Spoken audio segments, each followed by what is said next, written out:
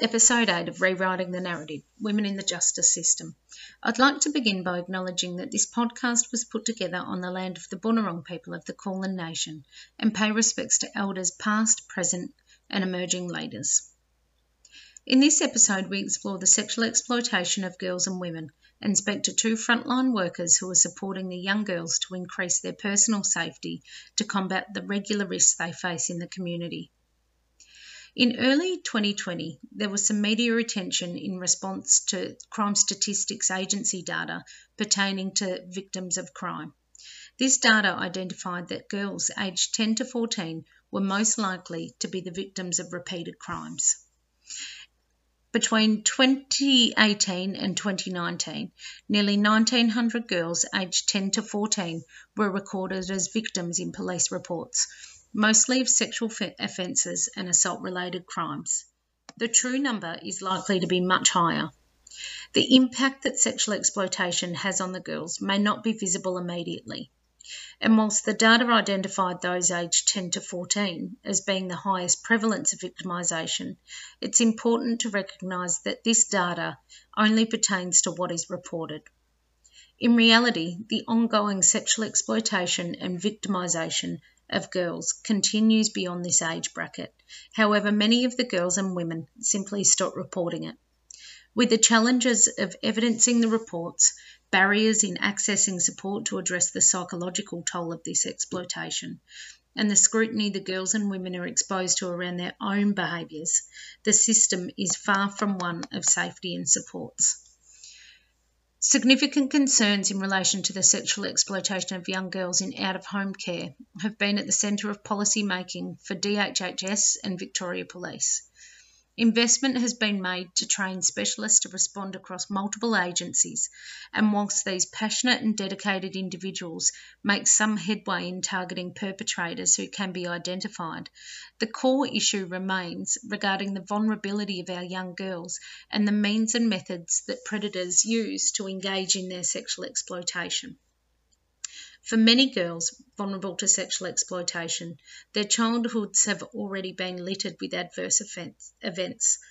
Progressively, these events create the pathway to presentations of complex trauma, and as we heard in our last podcast, once further progressed, our system has very little capacity to respond to girls and women with multiple and complex needs. You don't need to be an academic to see the potential pathway for a girl that's been sexually exploited at a young age, at a pivotal time of the development of their identity, self-esteem, and how they view themselves in the world. Our guests on our podcast today are two exceptionally passionate frontline workers who are making the most of their time in connecting with these young girls to increase their personal safety and sense of identity. The concept of personal safety is one that I've only been recently introduced to by one of our guests, Kim Porter. Having worked with exceptionally vulnerable young girls and also young men who are preyed upon for exploitation, I've often felt overwhelmed by a lack of capacity to protect them from the never-ending flow of predators in every corner of our community. Whilst Victoria Police's specialised units do an amazing job at locating the perpetrators, there always seems to be another one around the corner. The concept of developing personal safety in our children seems common sense. However, common sense is something that neither our education or service system is based on. For children and young people who do not have the stability at home or who disengage from education at an early age, the responsibility to help them build their personal safety falls on professionals and role models within our community setting. Great. So on this episode, we're joined by two passionate and dedicated professionals who are on the front line of supporting girls and young women who've been impacted by sexual exploitation. Kim Porter is the team leader of the Young Women's Project in Dandenong, and Rachel Ashes is a youth and family worker with White Lion. Thanks so much for joining us, and it's great to chat about this very important yet often misrepresented issue impacting our girls and women. So I'll throw to you first, Kim. Can you just explain to our listeners what the term sexual exploitation actually means? Yeah, sure can. So I've actually pulled up the definition from the World Health Organization. There are lots of different explanations, but this one's probably the most succinct. So it's the actual or attempted abuse of a position of vulnerability, power, or trust for sexual purposes, including but not limited to profiting monetarily, socially, or politically from the sexual exploitation of another. So that's probably the most simple one. There's lots of explanations out there. Obviously, when we're explaining to young women, we use lighter words. You know, no young person would identify as being sexually exploited, but we're all vulnerable to it. How would you explain it to your girls then? Just, I guess, and that's where a lot of the misrepresentation comes from, is around this, the explanation. So how would you explain it? I think it's more around, we tend to find that the first probably 6 months of building relationships with young people, it's all around just explaining to them that we are a support service that supports young women in all areas of their life. So whether it's relationships with their friends, family, boyfriends, girlfriends, significant others, and all of the trials and tests and everything they go through when they're experiencing those relationships. We talk a lot about the strength of having other strong women around each other in that vulnerable space to make sure that we have spaces to trust and share and communicate issues. And then I think just as the conversations go on with young people, you can start to explore those power imbalances. A lot of young women that we support have experienced family violence or domestic violence in their histories or currently. So it's a really good opportunity to kind of open up the conversations from there and start to talk about those things, being really honest with them about, we noticed you coming home with cash. Where are you getting it from? And there's always concerns of what's the return for that? If someone's giving you cash, they're not just giving it to you for nothing. What do you have to offer for that to be given to you? It opens up a whole host of conversations from there. It's so great. And I know that St Kilda Gatehouse has been somewhat iconic, I guess, in the St Kilda area in supporting young girls and women. What prompted the development of the Young Women's Project or program in Dandenong? Yeah, it's a good question. So over 26 years ago now, in St Kilda, there was a small team of crew that worked in that, they really noticed that there was a huge amount of street-based sex working happening in St Kilda and no real supports for the women in the area. So they started working in that space, and just through learning from the women's experiences in St Kilda, the conversation started saying, when I was 12, this happened to me, or when I was 13, this happened to me, and this is where I ended up due to the limited choices I had in my childhood. And just through that anecdotal research, I guess, and then, starting to look at what are the trajectories that lead to women in this position of street-based sex working. And just through that research, they found that sexual exploitation has a huge impact on a child's future and where that leads them. And then finding out that Dandenong is a huge area of growth. It's a big multicultural hub of personalities and humans, and it's a beautiful area. And just noticed that there were lots of reports coming from that area around, kids going missing and cars being stolen and young people turning up with wads of cash for no explained, reason. And that's kind of where we landed and just started this space that was for women, run by women, encouraging those safe spaces. I love that when a project and a program develops based on that community need and the need there to actually respond to what's happening. So it's so good. And you mentioned that there's research around a lot of stuff to do with the sexual exploitation that starts in childhood and in young adolescence. And Rachel, I know White Lion's a huge advocate for those more marginalised young people. So, we've worked together, and I know that you've personally supported young women who've been subject to sexual exploitation. Have you got any thoughts that you would want to share on other factors that appear to coincide with sexual exploitation? I know Tim mentioned family violence as well, and I know White Lion works a lot with homelessness. So any thoughts on some of the other factors that might go along with it? Yeah, for sure. So I think any young person can be a victim of sexual exploitation, but obviously there are other factors that can increase the likelihood of being exposed to it. Those who I feel are at greater risk of sexual exploitation are those experiencing homelessness, which is an area that us as White Lion as an organisation, we do work quite intensely in. So those young females, even young males, but for the topic of this conversation, I will stick to young females, those who are experiencing homelessness or instability in their living environment, which is why, as we know, young people who are in out-of-home care are at a pretty high risk of it. Substance dependency and mental health concerns, especially for young people who have dual diagnosis and complex trauma, often when these coincide with sexual exploitation, young people who have intellectual disabilities or other functional impairments, they don't really see themselves as being exposed to sexual exploitation. And as Kim mentioned, even just using them terms, young people will not really comprehend that that's what they are being exposed to. Also, I think from my experience, those who have got intergenerational trauma are also a high risk of being exposed to sexual exploitation. Those young people who have a family history of sexual exploitation as well, where you will see within their family members, within their mothers, within their aunties, who have all been exposed to the sexual exploitation. So I think there's a couple of factors that can coincide and can be huge factors that contribute to young females being exposed. But yeah, definitely one of the main factors would be those who are experiencing homelessness. It's when you have that instability in your housing, it often leaves you with feelings of rejection and being unwanted, which will leave young people to being a bit more open to seeking that exception somewhere else and seeking somebody who can offer love and affection and stability, which again will often lead these young females to being at risk of sexual exploitation, because there are people who will take full advantage of that.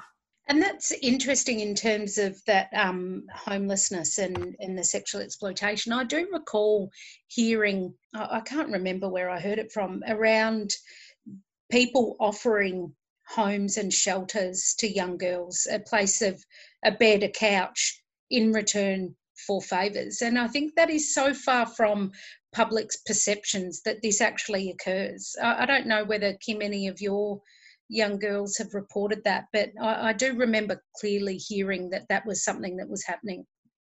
Yeah, it was definitely, I mean, it probably came out, there was a news article maybe 3 years ago that came out in all of the papers about young people that were couch surfing, especially as they reach that age of like 17, 18, perhaps they've been in out-of-home care, perhaps they've been in a kinship placement, feeling really socially isolated. Rachel mentioned about the disability, mental health. It is definitely that dual diagnosis, young people being vulnerable to that, and the cost of living in Melbourne or in the rest of Australia, and how that has influenced young people's vulnerabilities to searching out couch surfing and staying on people's, sofas and spare beds. And we have had young people that have been manipulated into exchanging sexual favours for shelter. Everyone has those core needs that they need to address, and until we address those core needs, it's really hard for us to do any more work than the basics with them. But we do find that once those core needs are addressed, you can start to address those social isolation issues and the vulnerabilities that lead to sexual exploitation. You've mentioned a number of times around connection. There's a lot of language that both Rachel and Kim use in that importance of connection to provide somewhat of a safety net. Jana, do you have any thoughts about that? Yeah, I mean, this is a theme that's been coming up throughout our podcasts, really, hasn't it? The importance of connection and having positive, people around you that you can go to, so you don't seek out those risky behaviours as much. I guess that's something that it would be good to sort of get Kim and Rachel's perspective on how we can go about as workers working with these young women in a way as to sort of improve those connections, I guess. Yeah, I mean, I think connection is something that comes up often within the sector as well, just working with young people, trying to find connection and a means as well. And I think if a lot of young people don't have them strong connections within their family, if they have been experiencing family breakdown or they're at risk of family violence, then they don't have them immediate connections. They don't have them strengths within their relationships with their family members. And most often you will see a trend of young people who will gravitate towards other young people who are in similar situations because they can relate, and they build these connections and these relationships with peers, with friends, with other young vulnerable females, which to young people is them building connections and finding them strengths and being part of a community. Whereas when you're looking at it from a worker perspective, that is then just more young people coming together to be further exposed to more sexual exploitation. So I think it's really important to try and create connections outside of their immediate peer group and their immediate family members, whether that is trying to get young people engaged in some recreational activities to meet other young people of a similar age but with different experiences, or trying to get young people to engage back into education, employment, where they can have workers that they can look up to. They can have teachers that they can look up to these teachers as positive female role models. They can meet other young people within an education setting where they can create these further relationships and these connections outside of their norm. It seems like having those pro-social connections helps have people that will check in on the safety as well, and it's not necessarily having the oversight and somebody that's a pro-social person checking in on them, like I said, but just somebody saying, what's the motive? Exactly what you guys do, Kim, at the Young Women's Projects. Yeah, we talk a lot about being curious with the young people. I think as workers, sometimes we fear being vulnerable. I guess we talk about this a lot about, when you're studying to become a youth worker, you talk about don't be vulnerable with the young people, be strong, which is great. That's an amazing skill to have, but it's actually really important to be vulnerable with young people and ask them questions and be curious, because that's how we build relationships in our own personal lives. And modeling pro-social behaviour is the best way to, I guess, engage young people and create that safe space for them. I think at the moment, especially with COVID happening and being isolated, lots of young people are finding that they're feeling unsafe no matter where they are. So at the moment, we're doing a lot of teaching young people about being safe within themselves, and how do you find that safe space to kind of be grounded and work on self while in this isolating time. So yeah, it's a huge thing, being curious and being vulnerable enough to ask questions with young people. Young people are smart. They know.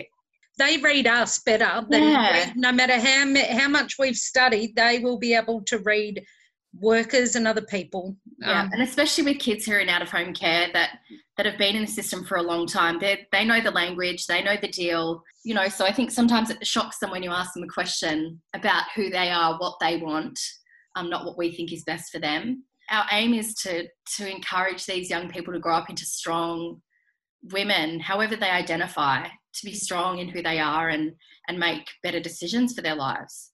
And we can't do that if we're constantly telling them what to do and not encouraging them to find their own strength.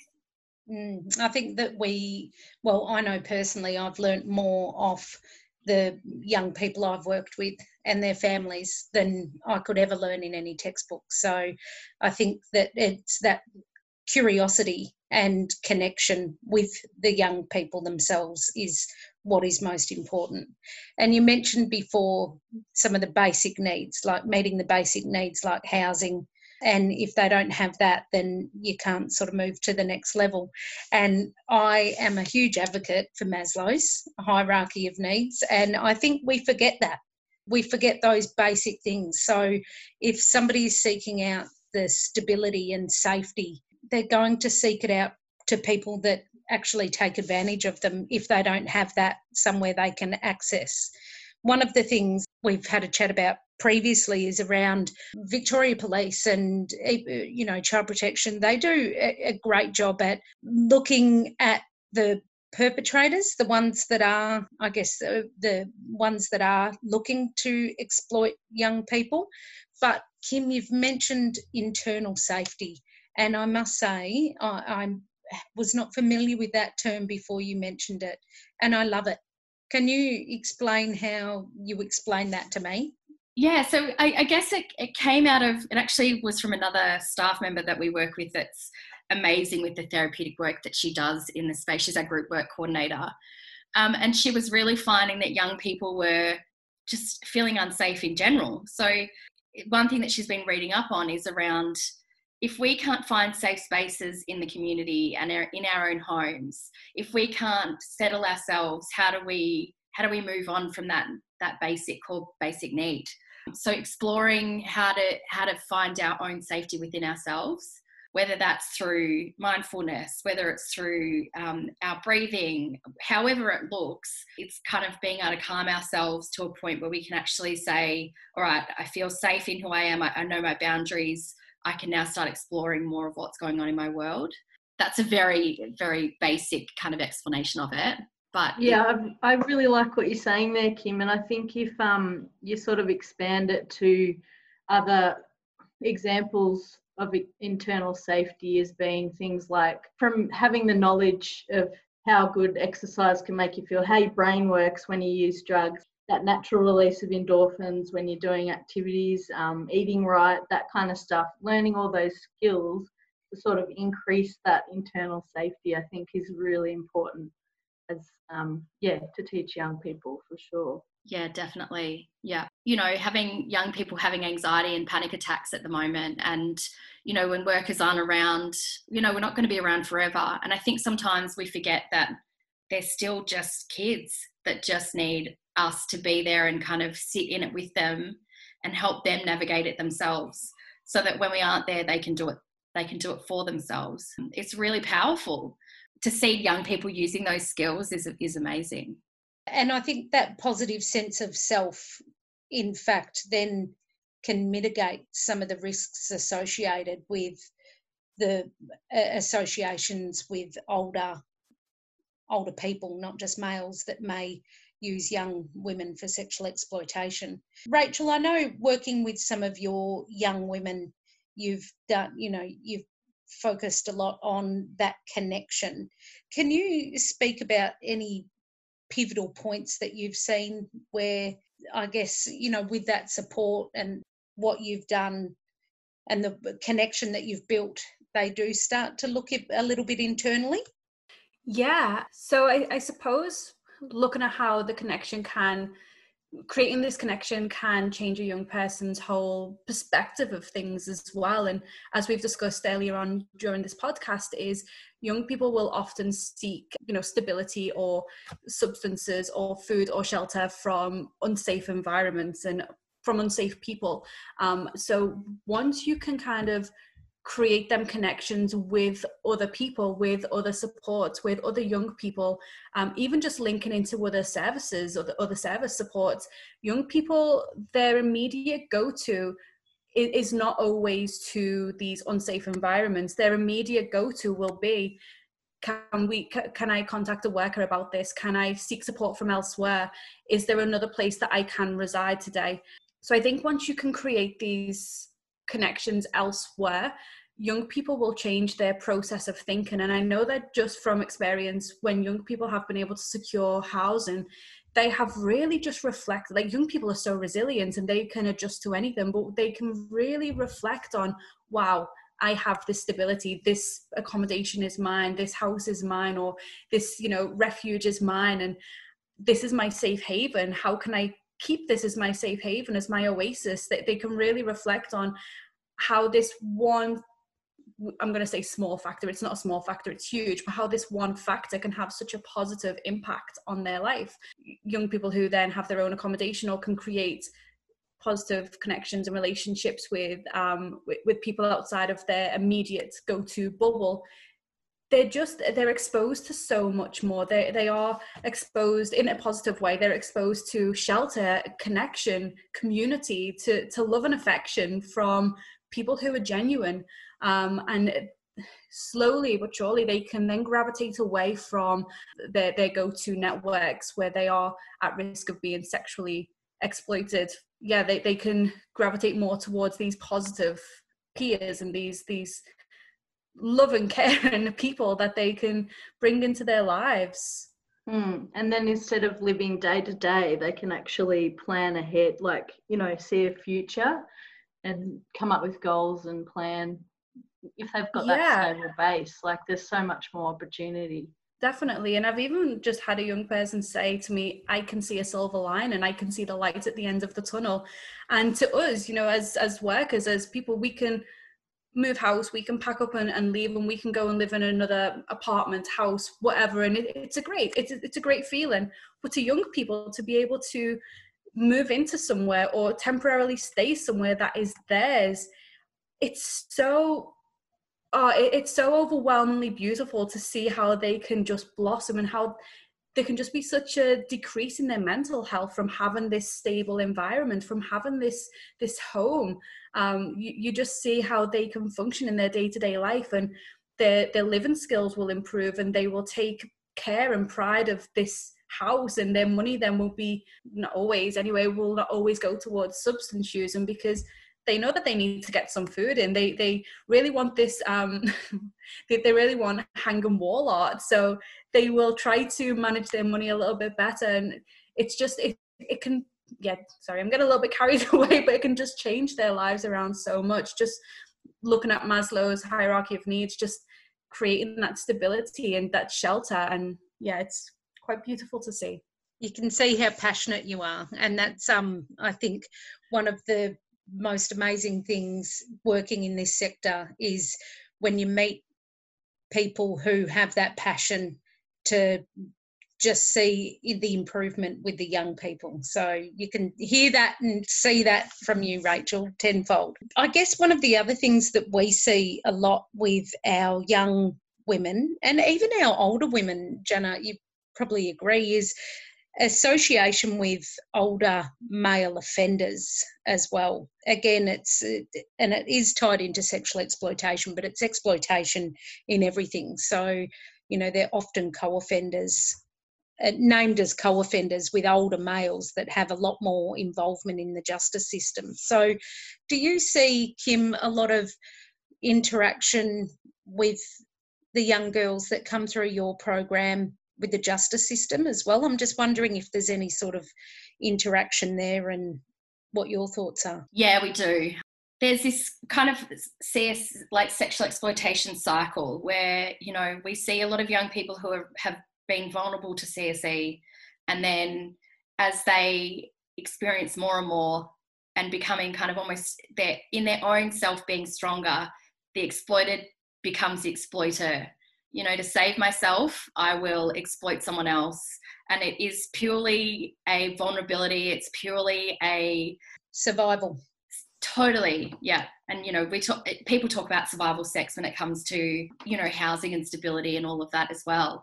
And, the media talks about it, but we definitely notice it. And that's part of why we are here. We have Socket, who do an amazing job, and Child Protection, who it's a tough job for them to do, and they're working with the perpetrators. They're trying to kind of stop these exploitation experiences in their tracks. And then we get to do the beautiful work behind the scenes and with the young people, engaging them with community. But definitely a lot of connections in the justice system.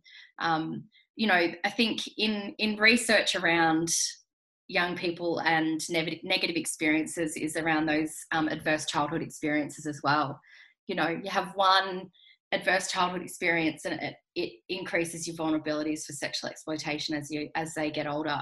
So, we were talking about this a little while ago about how, everyone's vulnerable to sexual exploitation, but it's the strengths around them and the community around people is what actually stops them from actually being exploited. And I think that it's because it's such a scary word, sexual exploitation. I don't think we realise that it's so much more common, especially with social media and people pretending to be other people on social media. That really makes all of us vulnerable if we're not educated enough and strengthened enough to make positive decisions. Oh, you've so touched on something there, Kim, in that I guess I'm a mother of 3 girls, and so it is a very scary thought.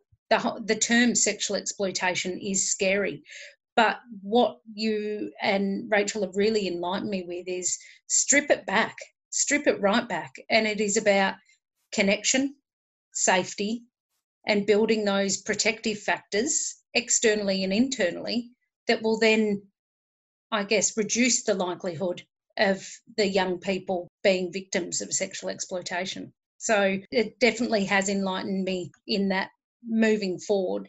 How can we actually build that community and getting other workers across different sectors, getting teachers to understand that that connection and building that community is actually one of the strongest protective factors against sexual exploitation. Another one of the questions that I've always had in relation to sexual exploitation is around the internet. And wow, I think it's a lot more complex than we can actually think in the sexual exploitation that does occur. Do you do anything in particular around education around the internet and use of social media, or what do we need? What do we need to teach all of the kids, not just those most vulnerable? We need to be more social media savvy than young people, and that's never going to happen. Good luck. These young people know how to navigate the online world way better than we do. We're playing catch up all the time. When there's an app being used, as soon as we find out about it, they're on to the next one. So yes, there are things that we can do, putting those parental controls on when they're younger.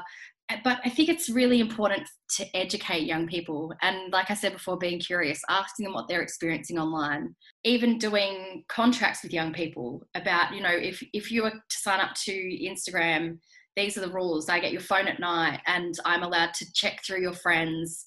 I won't read your messages, but if there are things that are going on, you need to be brave enough to come and talk to me and know that we can have that discussion. But, we can't just take the internet off young people because it's not teaching them anything. It's just punishing them before they've even made a choice, which is tough. It's really tough because, that would be the easiest thing. Turn off the internet would be fine.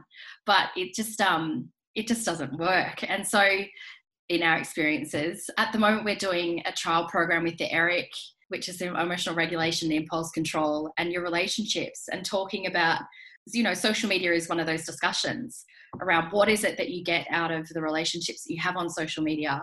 What is your body telling you? You talk about like gut experiences, like what is your gut telling you when you're in a bad situation? Do you listen to your gut? And what do you do if you're in a situation where a photo is being shared? Do you know what to do? Do you know that there are websites that you can go on to report those images? Do you know that Socket is around and Sakasa are there to support you if there's been a sexual assault? I think it's just making sure that we educate all around that and just creating spaces of safety where young people can say, hey, I've experienced this. Can someone help me? I'm out of my depth. That's so very important. And something else that I've come across that I think is as equally as important is there needs to be some form of secondary consultation for, workers that are working with young people that may be vulnerable to sexual exploitation, that they can touch base with someone and say, what do I do in this situation? Because as workers, you can't know it all. So is there anything like that exists that anyone knows about? Yeah, so we offer secondary consult at the Young Women's Project. We often sit in on care team meetings and consult with the care team around what they have going on and what they're experiencing and noticing. Perry Castleton and the child protection sexual exploitation practice leaders are great if you're working within this space to consult with, and they will give some really good advice on what you can do. And then there's online spaces as well. I think a lot of people don't realise that they have the skills already to work with young people who are vulnerable to sexual exploitation. All of these things of belonging, connection, and safe spaces, we can all create those. But I think it's just realising that you have those skills in your toolkit, if that makes sense.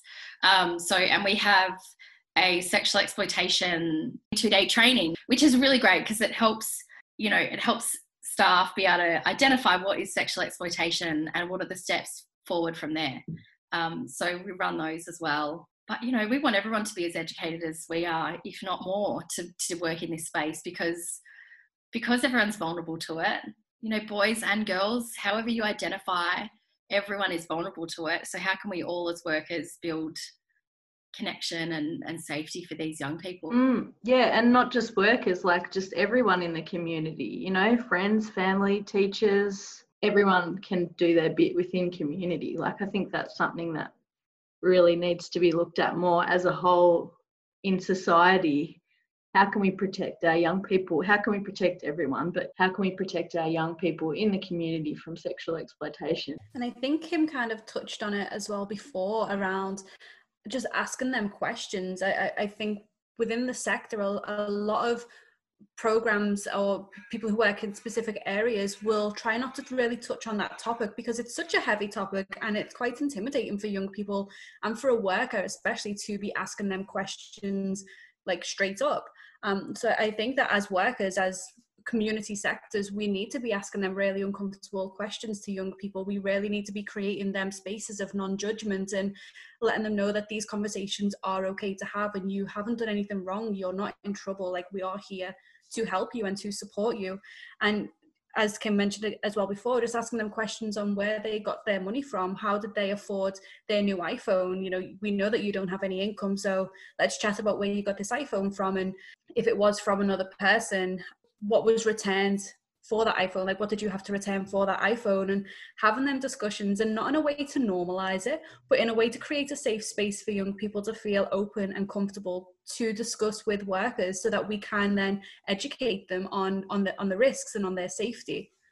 I love that. And that's I think a really good point to end on is around that importance of connection, conversation, curiosity. You know, there's the big 3 C's there, and it does more than what I think workers realise is creating that safe space. So has anyone got any parting words of advice or becoming a little bit more knowledgeable around this area? Builds confidence in people to ask those questions. That's definitely one thing that I've learnt and got that insight. Kim? I think it's just not being afraid to be curious. You know, if this was my niece that was experiencing this stuff, I would be asking her what's going on and I would be expressing my concern. So I think sometimes we need to take that worker hat off and put that human hat on and just ask those questions. I'm noticing this, I'm worried. And for some people that's scary. Some people don't want to hear that you're worried, but I think it's important for young people to know that we do care on more than just a staff level. We care on a human level for these young people, and that's why we're in this work. But I think we're all doing as much as we can, and we can only get better by doing these kind of things, you know, talking about it and asking questions and being vulnerable enough to say, I don't know enough about this. Rachel? Yeah, I think probably just leveraging off what Kim said is taking your worker hat off and being a human about these things and these questions and expressing your concerns. And sometimes we don't always have the answers. We can't always give the best advice, but being a human and being there with an ear open to listen to these young people and just to help navigate young people. So I definitely just think being a human in this situation and creating spaces of non-judgment, and even the language that we use for young people, you know, coming from quite a basic language level, and approaching them as young people, not as we're a worker, we're above you, we're going to speak at you about this. Like, let's sit down on the floor together and be at the same level and have a very equal conversation about this. Thank you both for your time, and Jana as well. Great insights, and I think a really important topic, like you said, Kim, to get out there, to spread the word and to have those authentic conversations with all young people as a human being. I love that, not as a worker, but as a human being. So thank you. Thank you. Thanks for having me.